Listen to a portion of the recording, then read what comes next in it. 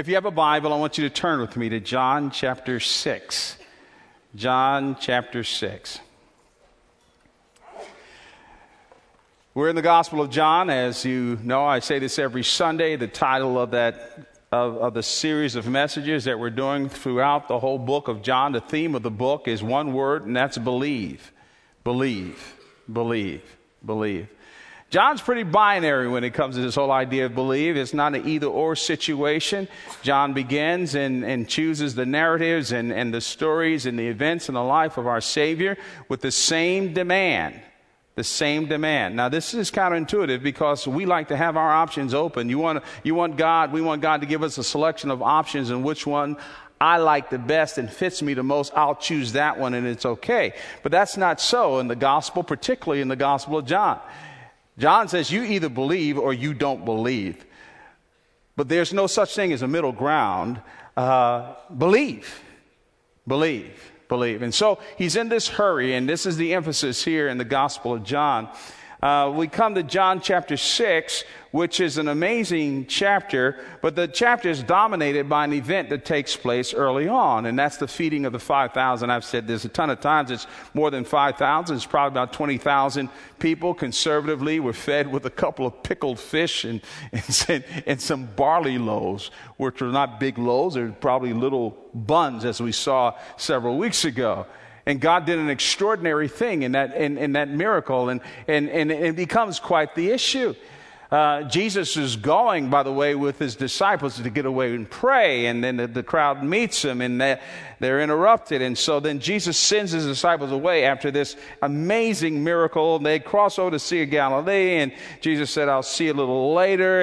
And then there's a storm, and Jesus is taking a shortcut. He walks on the water, and he calms the storm, and they get on the other side. And this is when he is confronted by three groups of people. I've entitled the message today, You Missed the Point. You missed the point. Have you ever had, of course, this is rhetorical. Have you ever heard a joke or a story and you missed it? I mean, you laughed because everybody else was laughing. What was that? You pretend as if you got it. Don't ever do that. I've tried that. It don't work. Don't pretend. And so we've all been there. Have you ever been so confident about something only to find out that you were wrong? I mean, you just knew it was dead to rights. I mean, I was thinking about this. I thought about our youngest son when he was like, I think he was a freshman in high school or something like that. I had been on his case about stop doing this certain thing. And so finally, I just knew for sure that he did it. And I really put the hammer down. I mean, I put the hammer down. In fact, I wouldn't even let him respond to me. He said, close your mouth, man. And I just put the hammer down. I just knew I was right. Well, come to find out, I was desperately wrong. In fact, I was so wrong that I left my office. I went to his high school. I pulled him out of his class, and I begged him to forgive me. You ever been so confident about something only to discover that you were wrong? Have you ever wanted something so desperately? You wanted a certain kind of car or a house or whatever. You wanted something so desperately only to find out that it wasn't quite what you expected and it cost more than you were prepared to pay? Well, this is the flavor of this narrative. This is what's taking place here. These folks, three groups of people, just missed it. They just missed it. Now, I need to warn you here, as I walk through this passage, that, I tell younger preachers this all the time, that whenever you preach through the scriptures, be careful. Don't adopt a tone that doesn't match the text. Your tone has got to match the text. Sometimes the text is celebratory, so your tone needs to be celebratory. Sometimes the text is a warning and a rebuke, and with integrity, your tone needs to be that way. And this is one of these texts that's not very positive. It's a warning and a rebuke because these folks have missed it. They missed the point. There are three groups that missed the point. One is the crowd. We'll see this in a moment. They missed it. Secondly, the religious leaders missed it. And interestingly enough, thirdly, some of his own disciples missed it. Now, the outline is pretty simple here because in each case, there is this confusion / expectation, and then Jesus gives correction / clarification. The masses are confused, the people, and so Jesus has to correct them. The religious leaders are confused, and so Jesus has to correct them. And some of his disciples are confused, so Jesus has to correct them. First of all, the masses, they are confused. They are confused. I mean, they had another motivation, another set of stuff. Now, here you have it. Jesus crosses over the other side. Now, these are the people that he had done this incredible miracle for. And so as he crosses over, he runs into them. Here's the confusion, picking it up here in chapter 6, verse 24. So when the crowd saw that Jesus was not there, nor his disciples, they themselves got into the boats and went to Capernaum on the other side, seeking Jesus. And when they found him on the other side of the sea, they said to him, "Rabbi, when did you come here?" I took a little shortcut. "When did you come here?" Jesus answered them, "Truly, truly, I say to you, you are seeking me not because you saw signs, but because you ate your fill of the loaves." I think you need to notice this, that Jesus cuts to the chase. He doesn't give any little upfront, how we would respond. Somebody say, "Hey, when you get here, oh, good to see you. Yeah, I saw you in the crowd the other day there. Yes, I remember you. Yeah, you're in the front of the line. I passed stuff out to you." Jesus doesn't put any pillows, any fluff, any cotton, any cushion in between their greeting and how he responds. Jesus gets down to the bottom line, because he understood that they were disingenuous. And he wanted them to know that he knew the real reason why they were coming. And basically, when he says, "Look, you come on, man. Come on. You're not here. You're not here because you believe in me. You're here because I did something for you. I did a miracle for you." You see, I think there's some implications here. The way Jesus responds to these people, and I would suggest that there are at least these three implications which reveal their motivations. Number one is this: they wanted to be wowed by Jesus. They wanted to be wowed by him, and that's why they came. There was no heart commitment to him. There was no heart commitment to what he believed. They want to be wowed by him. And by the way, I think we need to be very careful, very careful. I run into Christians all the time who get into the manifestations of miracles, and they commit idolatry because they're more into the miracle than they are into the Messiah. They're more into the miracle than they are into the message. And it's addictive. And I think this is what Jesus is saying. Yeah, I can do that. Yeah, I can. But boy, you missed it. You just want me to wow you. Do something more, do something more, do something more. I think there's a second implication here. Not only did they want to be wowed by Jesus, they wanted, I think, to use Jesus. They want to use him. Hey, man, I'm going to get close to you. Because, you know what? I can find you useful. Which bumps up against the third implication, probably extension of the second, and that is that they wanted to selfishly benefit from Jesus. That's what they wanted to do. So Jesus is really articulating their confusion. This is the level of your relationship with me. And listen, you need to pay attention to this because this is exactly where we live. This is exactly where we live. This is the brand of Christianity that's in our culture. We want a Jesus who will benefit our lifestyle. We want to leverage him and use him to do better and to have more. We want the goods. But they missed the point about the miracle, and this is where the correction comes in. Jesus said, you missed that whole point about the miracle. You missed it. Missed it. You thought it was about me just feeding hungry people. Jesus, the ATM. Jesus, the mega Walmart in the wilderness. Here I am. Just come to me, get whatever you want. Here it is. I'm your source. You missed the whole point of the miracle. You missed it at all. The first thing he says is that the miracle was a picture of eternal life. Not about your bellies being filled. Look at verse 27. He says, do not work for the food that perishes, but the food that endures to eternal life, which the Son of Man will give you, for on him God the Father has set his seal. No, you missed the point. No. The miracle was a pathway to show you your real need for eternal life. You missed this thing. Jesus is rebuking their purely materialistic notions about making him king. See, don't be fooled by that. They didn't want to make him king in the messianic sense.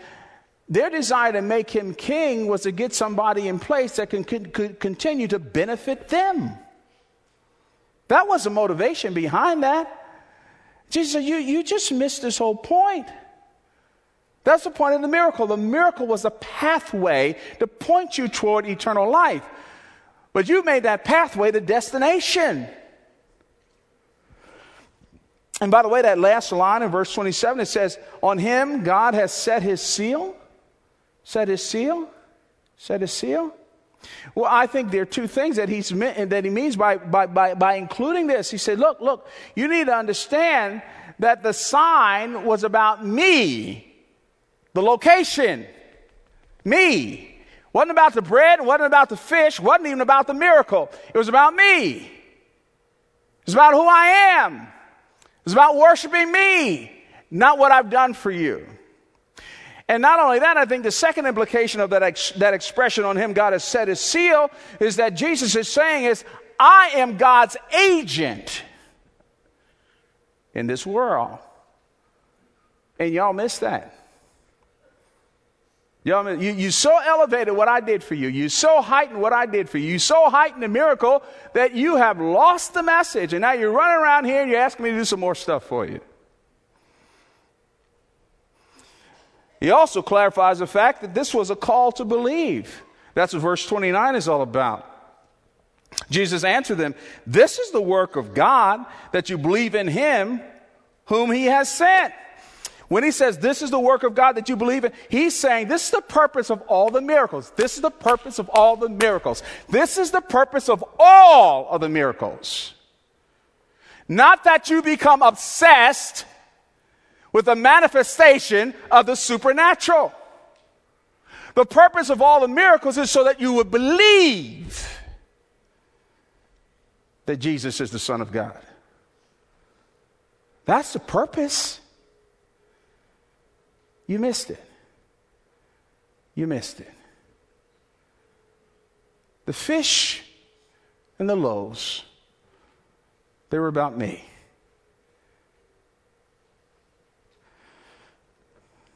It's a call to believe. The work of God, he says, requires faith. And the emphasis is in faith in me. Not in faith in what I've done for you, but faith in me. And the third point of correction in all of this to the crowd, he says, look, you really missed the point of the illustration. Said that before. It's a statement that I am who and what you need. I am who and what you need. Where do you get that from? Well, drop your eye down, if you would, to verse 35. Verse 35, Jesus said to them, again to the crowd, I am the bread of life. Whoever comes to me shall not hunger, and whoever believes in me shall never thirst. And then verse 40, he says, for this is the will of my Father, that everyone who looks on the Son and believes in him should have eternal life, and I will raise him up on the last day. What is Jesus saying here? He's saying that you are suggesting, if you look at verse 34, the people were suggesting that the bread of heaven needed to be given to them again and again. So they're hung up on this physical, hung up on the physical, and they missed the whole point of it. And what Jesus is saying is that, look. Once you have me, you will never go hungry. So again, the miracle is all about me. But you've made it about you, haven't you? You know, we need to stop viewing God's work through the lens of our assumptions and preferences. We need to stop viewing God's work through the lens of our assumptions and preferences.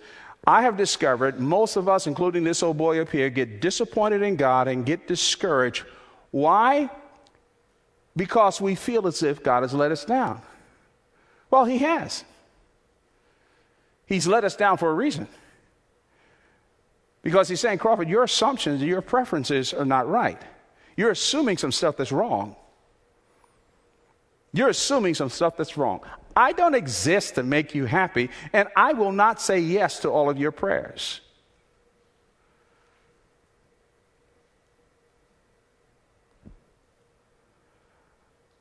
I am not on demand, Mr. Miracle.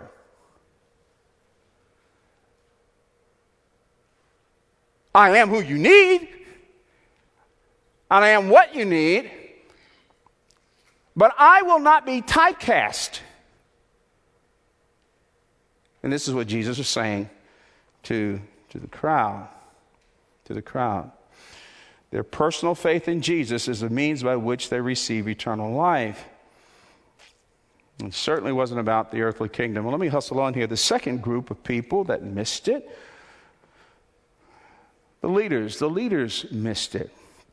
The leaders missed it. Now, I'm being gracious here when I say that they missed it. These dudes never wanted to get it. And I'm not being unkind here. Please, I'm not being unkind. Some people get upset when you talk too strongly about the Pharisees and the Sadducees and the religious leaders. And my response has always been, okay, forget what Crawford has said. You go back and you read the Gospels with integrity and these encounters that Jesus had with them, and you tell me that their motives were wonderful and kind and open and generous. They weren't. Jesus was a threat to them, including this whole situation of feeding the multitude. Can you imagine? They show up there on the other side, and there's thousands of these people, and there's Jesus again, and these religious leaders are getting intimidated by what's going on. And so they're confused, and that's a very generous way of saying that they had issues with him. And so they decide to bust him and try to embarrass him. So what do they say? Well, here in verse 41, it says, so the Jews grumbled. The expression the Jews there, John is not being anti-Semitic when he says the Jews there. John was a Jew. And but when he says the Jews throughout the Gospel of John, over 90% of the time, what he means by that, it's his shorthand way of saying not all the Jews, but the religious leaders. That's who he's talking about here. He says, so the Jews grumbled about him because he said, I am the bread that came down from heaven. You can just picture this. They're standing in the crowd. These leaders are there, and they're grumbling. They said, oh, is he talking about a bread? We know. And then they want to put him in his place. They said, is not this Jesus, the son of Joseph, whose father and mother we know? How does he now say, I have come down from heaven? Come on, man. Seriously? We know where you were born. You were born in Bethlehem, by the way. It wasn't even inside the place. We know that. And if truth be told, there's a word out on the block that your mama wasn't married.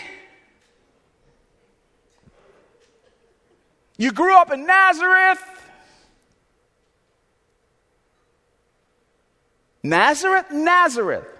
Hicktown, man. Can anything good come out of Nazareth? And we know your parents. You know, your dad, decent little carpenter action going on there, nothing to brag about.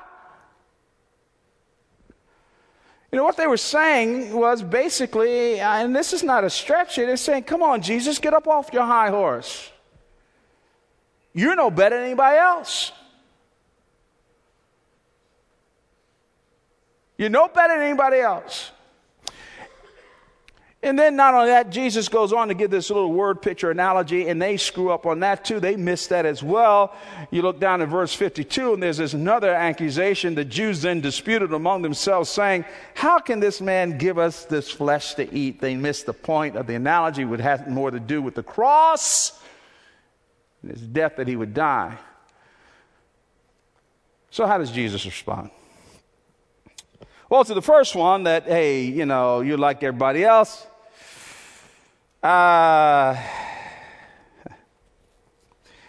It's interesting. Jesus made no attempt to correct their ignorance. No attempt. He didn't do it. In fact, instead of correcting their ignorance, he rebuked them. And in so many words, he says, you're not in a position to judge me. Look at verse 44. Verse 44. He says, no one can come to me unless the Father who sent me draws him, and I will raise him up on the last day. You park there and think about those words. Think about those words.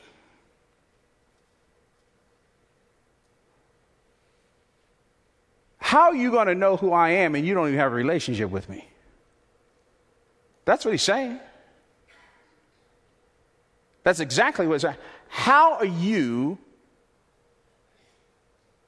not even interested. But more specifically here in the text, what Jesus is saying to them is that you are helplessly lost in sin and unbelief unless God draws you. You're hopeless. And by the way, this is true of the nature of salvation. Paul would say in 1 Corinthians chapter 2, verse 14, for the natural man does not receive the things of the Spirit of God, cannot understand them. I've said this here before, but we need to be very careful now when we communicate our testimony and share with people about how we came to know Christ. Don't become your own source of salvation. The truth of the matter is, we did not find him, he found us. And he opened our eyes. And he gave us the gift of faith to believe. And so when he says to these religious leaders, look, I know you know your stuff. I know you know your background. I know you know your content. I know you know the Old Testament. Most of you have memorized the Pentateuch, the first 5 books of the Bible. You got all these laws that govern law. But I'm here to tell you, you can't have a relationship with God unless he draws you. Jesus didn't dialogue with them. I know that sounds cold-blooded. But he made statements to them rather than have interactions with them. Because he knew that their hearts were not right. It was a waste of God's air and oxygen to debate these folks. And by the way, the second one, when they messed up the word picture, the imagery, the analogy that he was given about himself, Jesus explains here, beginning in verse 52, then the Jews disputed among themselves, saying, how can this man give us this flesh to eat? So Jesus said to them, truly, truly, I say to you, unless you eat the flesh of the Son of Man and drink his blood, you have no life in you. Whoever feeds on my flesh and drinks my blood has eternal life, and I will raise him up on the last day. Of course, he's talking about the atonement. He's talking about his death on the cross. He's speaking of his crucifixion. But they didn't understand it. In fact, I think he's making 3 statements here as you read the rest through verse 58. The first statement that he's making is that real, reliable food sustains its followers spiritually. That's what I'm talking about. Secondly, he says, when we feast on Christ, we enjoy a mutual abiding relationship with Christ. What I'm about ready to do is the will of the Father, and if you come in communion with me, you come to know me. We will mutually abide with one another. In fact, he will unpack that over in John chapter 15 when he talks about the upper room discourse and abiding in Christ. And then thirdly, he says those who partake of Christ are secure in Christ. So the way he responds to the religious leaders, not by dialogue, but by delineation, by discourse. He says, this is who I am. This is what I'm going to do. But of course, you can't understand that because you don't have a relationship with me. Strong language, but that's a passage. But then there's this third and final group who didn't get it. This is an ouchie because this is close to our neighborhood. The crowd missed it. The religious leaders missed it. But thirdly, some of his own followers missed it. Now, the deal is, again, and you've heard me say this a truckload of time here, when you read these narratives, the problem is that we're several thousand years on this side of the events, and so you read them as historical facts and this kind of thing, and you lose a little bit of the emotional context here. But you have to understand it. You put yourself there. I mean, you're standing in the middle of this crowd. There are hundreds, probably thousands of people that made it over there. And you got the crowd there. Jesus had just turned to the crowd and kind of said, y'all missed it, Jack. And then the religious leaders, oh my goodness. Jesus has the gall and the audacity not even to dialogue with them, but rebuke them in very strong terms and say, you don't even have a relationship with the Father. Now, you're among those disciples, not the 12, but there were other disciples that followed Jesus, and maybe you'd been hanging with him now about a year and a half. You've seen some of these miracles, you've heard some of these discourses and this kind of thing, and you're really kind of interested in him, and all of a sudden you go,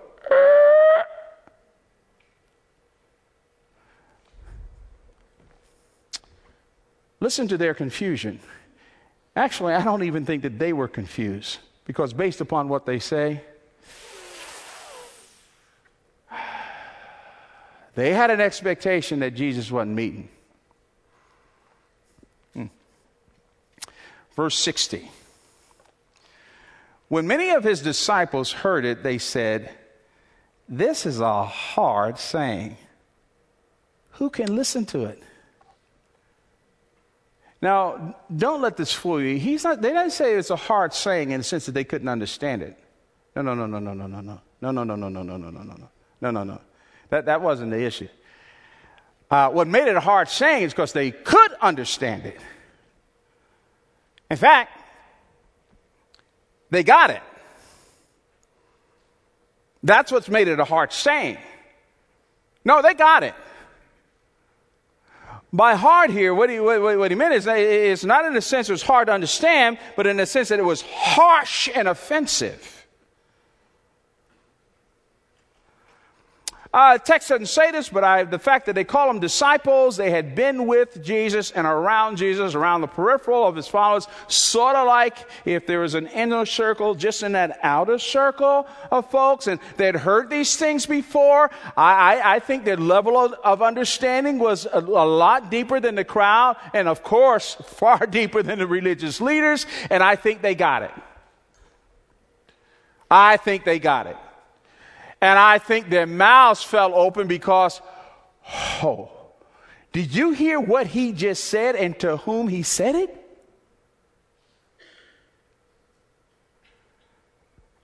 Come on, man. Jesus, you're offending a lot of people. You're certainly not making it easy.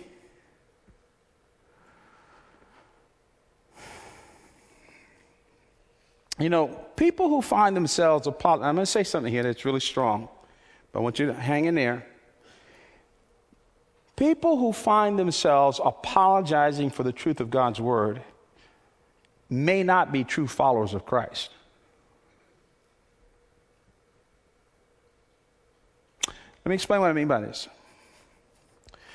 Any person who is a follower of Jesus has the Holy Spirit inside of them. And even if a particular truth is very hard, the Spirit of God always says amen to the truth of God's word, no matter how hard it is. Now, I want to balance that off by saying I am not talking about, there's some folks who can preach the truth, but their tone is so dismissive and angry and all of that's wrong. That's wrong. We should not be condescending or dismissive or angry and this kind of thing. I'm not talking about that. But what I'm talking about is the raw content of truth.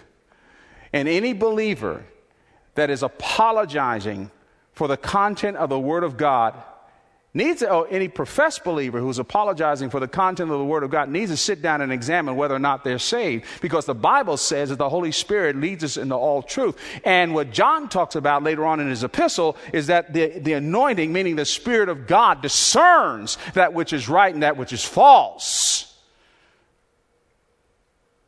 And no believer has a right to edit what God said in this book. None.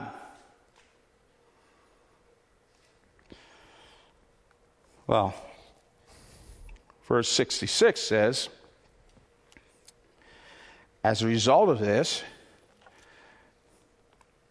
after this, many of his disciples turned back and no longer walked with him.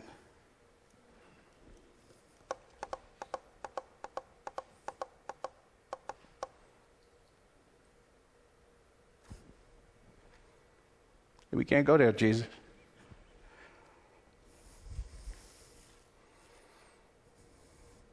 They concluded that following Jesus is too expensive. Oh, I've met a bunch of folks like that. Bunch of them. There's been folks who've come in and out of our church who are like that. Has nothing to do with the strategy of the ministry or nothing to do with what we, all that stuff. Quite frankly, it just has everything to do with, I won't do that. Price is too high. Costs too much.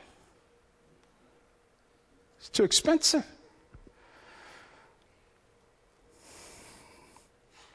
So how does Jesus deal with them?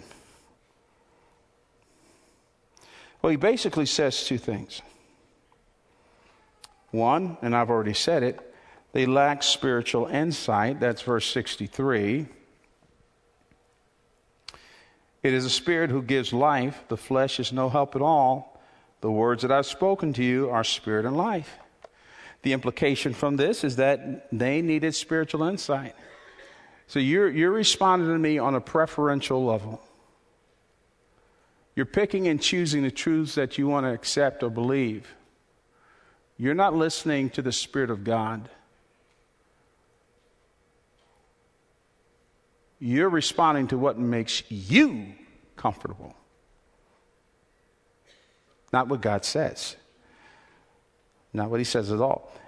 And then he says in so many words, verses 61 to 65, is that they lacked authentic faith. Authentic faith. Much like the crowd, they were not really committed to Jesus in a heart way.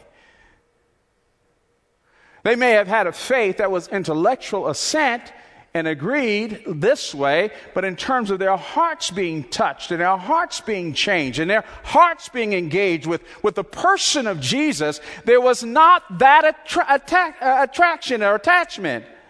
And there are a lot of people in church like that. A lot of folks in church like that who have done this their whole lives, and then when something is hard to go, what? Not what I signed up for. If these disciples find Jesus' claims and his authority and his language to be offensive, guess what? Well, let's just look at what he says here. Verse 64 says, "But there are some of you who do not believe." For Jesus knew from the beginning who those were who did not believe and who it was who would betray him. And he said, "This is why I told you that no one can come to me unless it is granted him by the Father." He says all of this over against the backdrop of where he's going, and that's the cross. And I suppose he's saying and thinking in his mind, okay, that's fine. If what I said really bothers you, you find my language offensive, what are you going to think when you see me hanging on a cross? That's scandalous. No, let's remember, we're the ones that have made the cross a wonderful thing. But Jesus died a common criminal's death on a cross, and that's scandalous. He says, if you can't take what I just said now, wait till you see that crown of thorns smashed on my skull. Wait till you see my hands pierced with those spikes and my feet pierced. And wait till you see my back open. Wait till you see the blood dripping. Wait till you see them mocking me.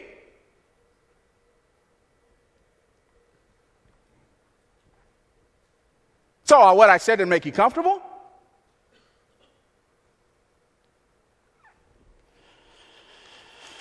And then Jesus turns to his disciples.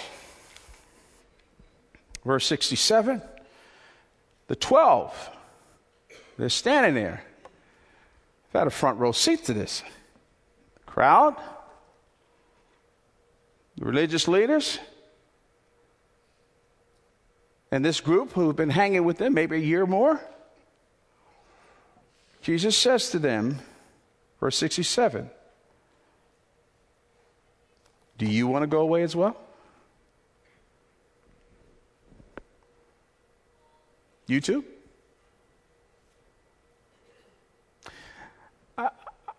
I got to tell you, I could be wrong on this, but I don't think Jesus asked the question for his sake. I think in context, Jesus more than likely asked the question for their sake. They needed to give a response more than he needed to hear it. So he says,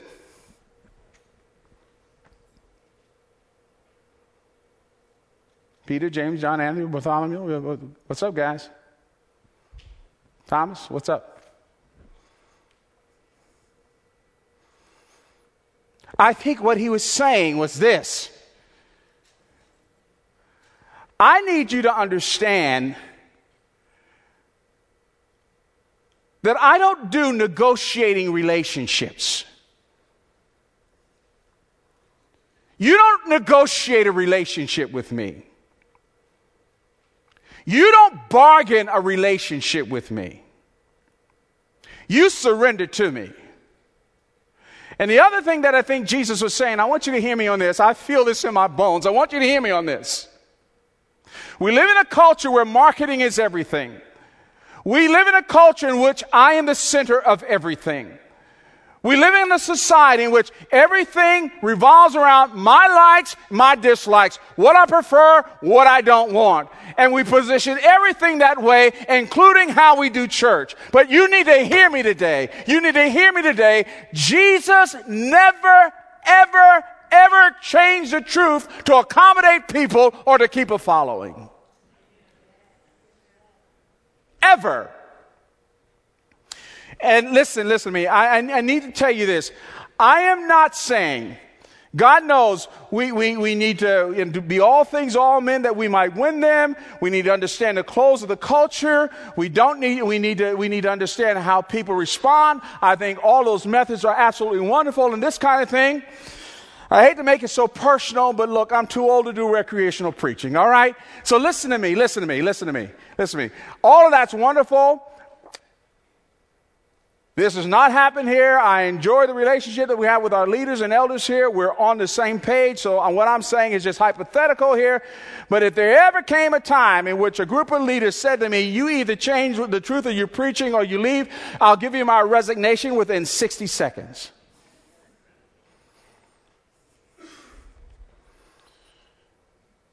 The truth is not for sale.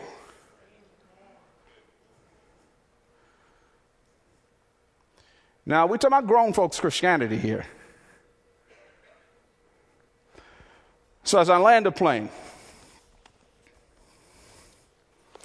I want to encourage us to back off from this negotiating with Jesus. First of all, you ain't got no chips. All right, let's keep it real. What do you got that he needs? Back away from that nonsense. If you continue doing that, you're headed toward conflicted disaster. We come to Jesus not with an exchange mindset. We come to him with our hands held up high. Surrender. Surrender.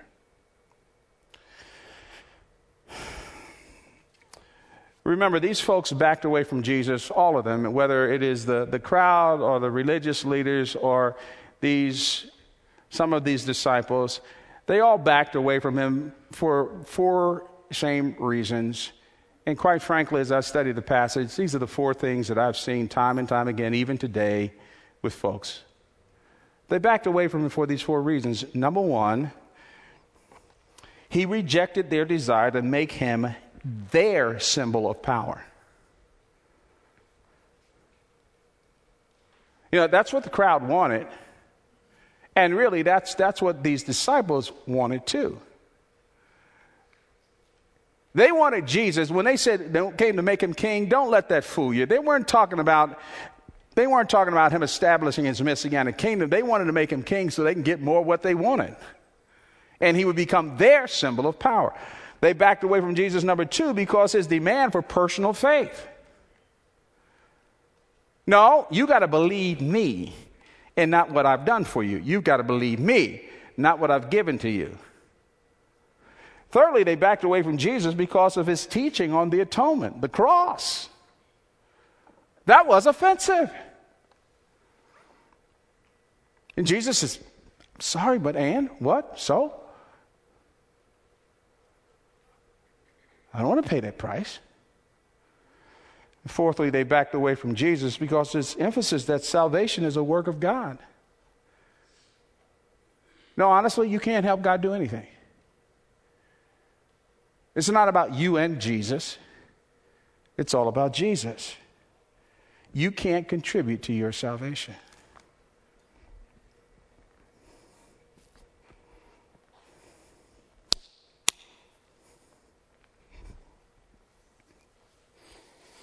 I've said this here a lot.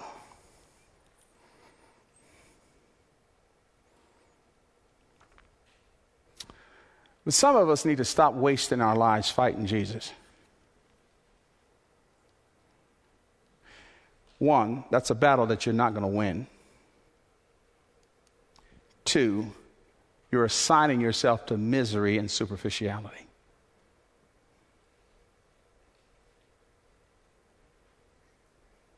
Some of us need to get rid of this hybrid perspective of Christianity. My demands and a bit of what Jesus wants, and we'll make it work.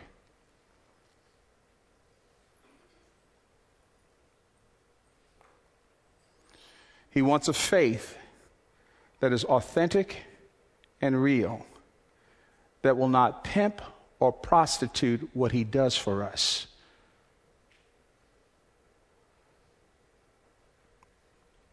But it's placed in all that he is and who he is. We need that kind of purity of faith. We are our own inhibitors. His truth is not going to move. who he is not going to change. Jesus is not who we expect he is, but he is more than we could ever imagine. Let's stand together.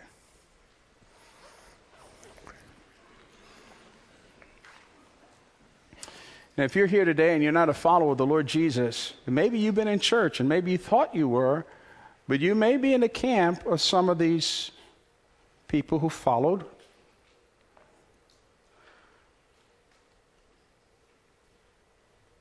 You need to say right now, and you can say right this very moment, Lord Jesus, thank you for dying on the cross for my sin. I turn from my sin. I relinquish. I don't ask you to meet me on my terms. I come to you just as I am to trust you for all that you are. And if you do that, Jesus Christ is in your heart and life. But don't tell him how to run your life. You'll be sorely disappointed. If you surrender to him, you'll have more joy than you ever knew existed. There'll be Stephen ministers, staff members, and elders who are in this service up front. We'd love to pray with you at the end of the service. My wife and I meant to say this earlier. We wrote a book that was released this past week. It's about marriage. It is, in a very real sense, it's about a lot of what I've talked about today, how it affects our marriages and future. And we have some of those available back there in the cafe. Father, thank you so much for your grace and mercy and your love. We thank you for what you've done. Thank you for our Savior who loves us. Thank you for your patience with us.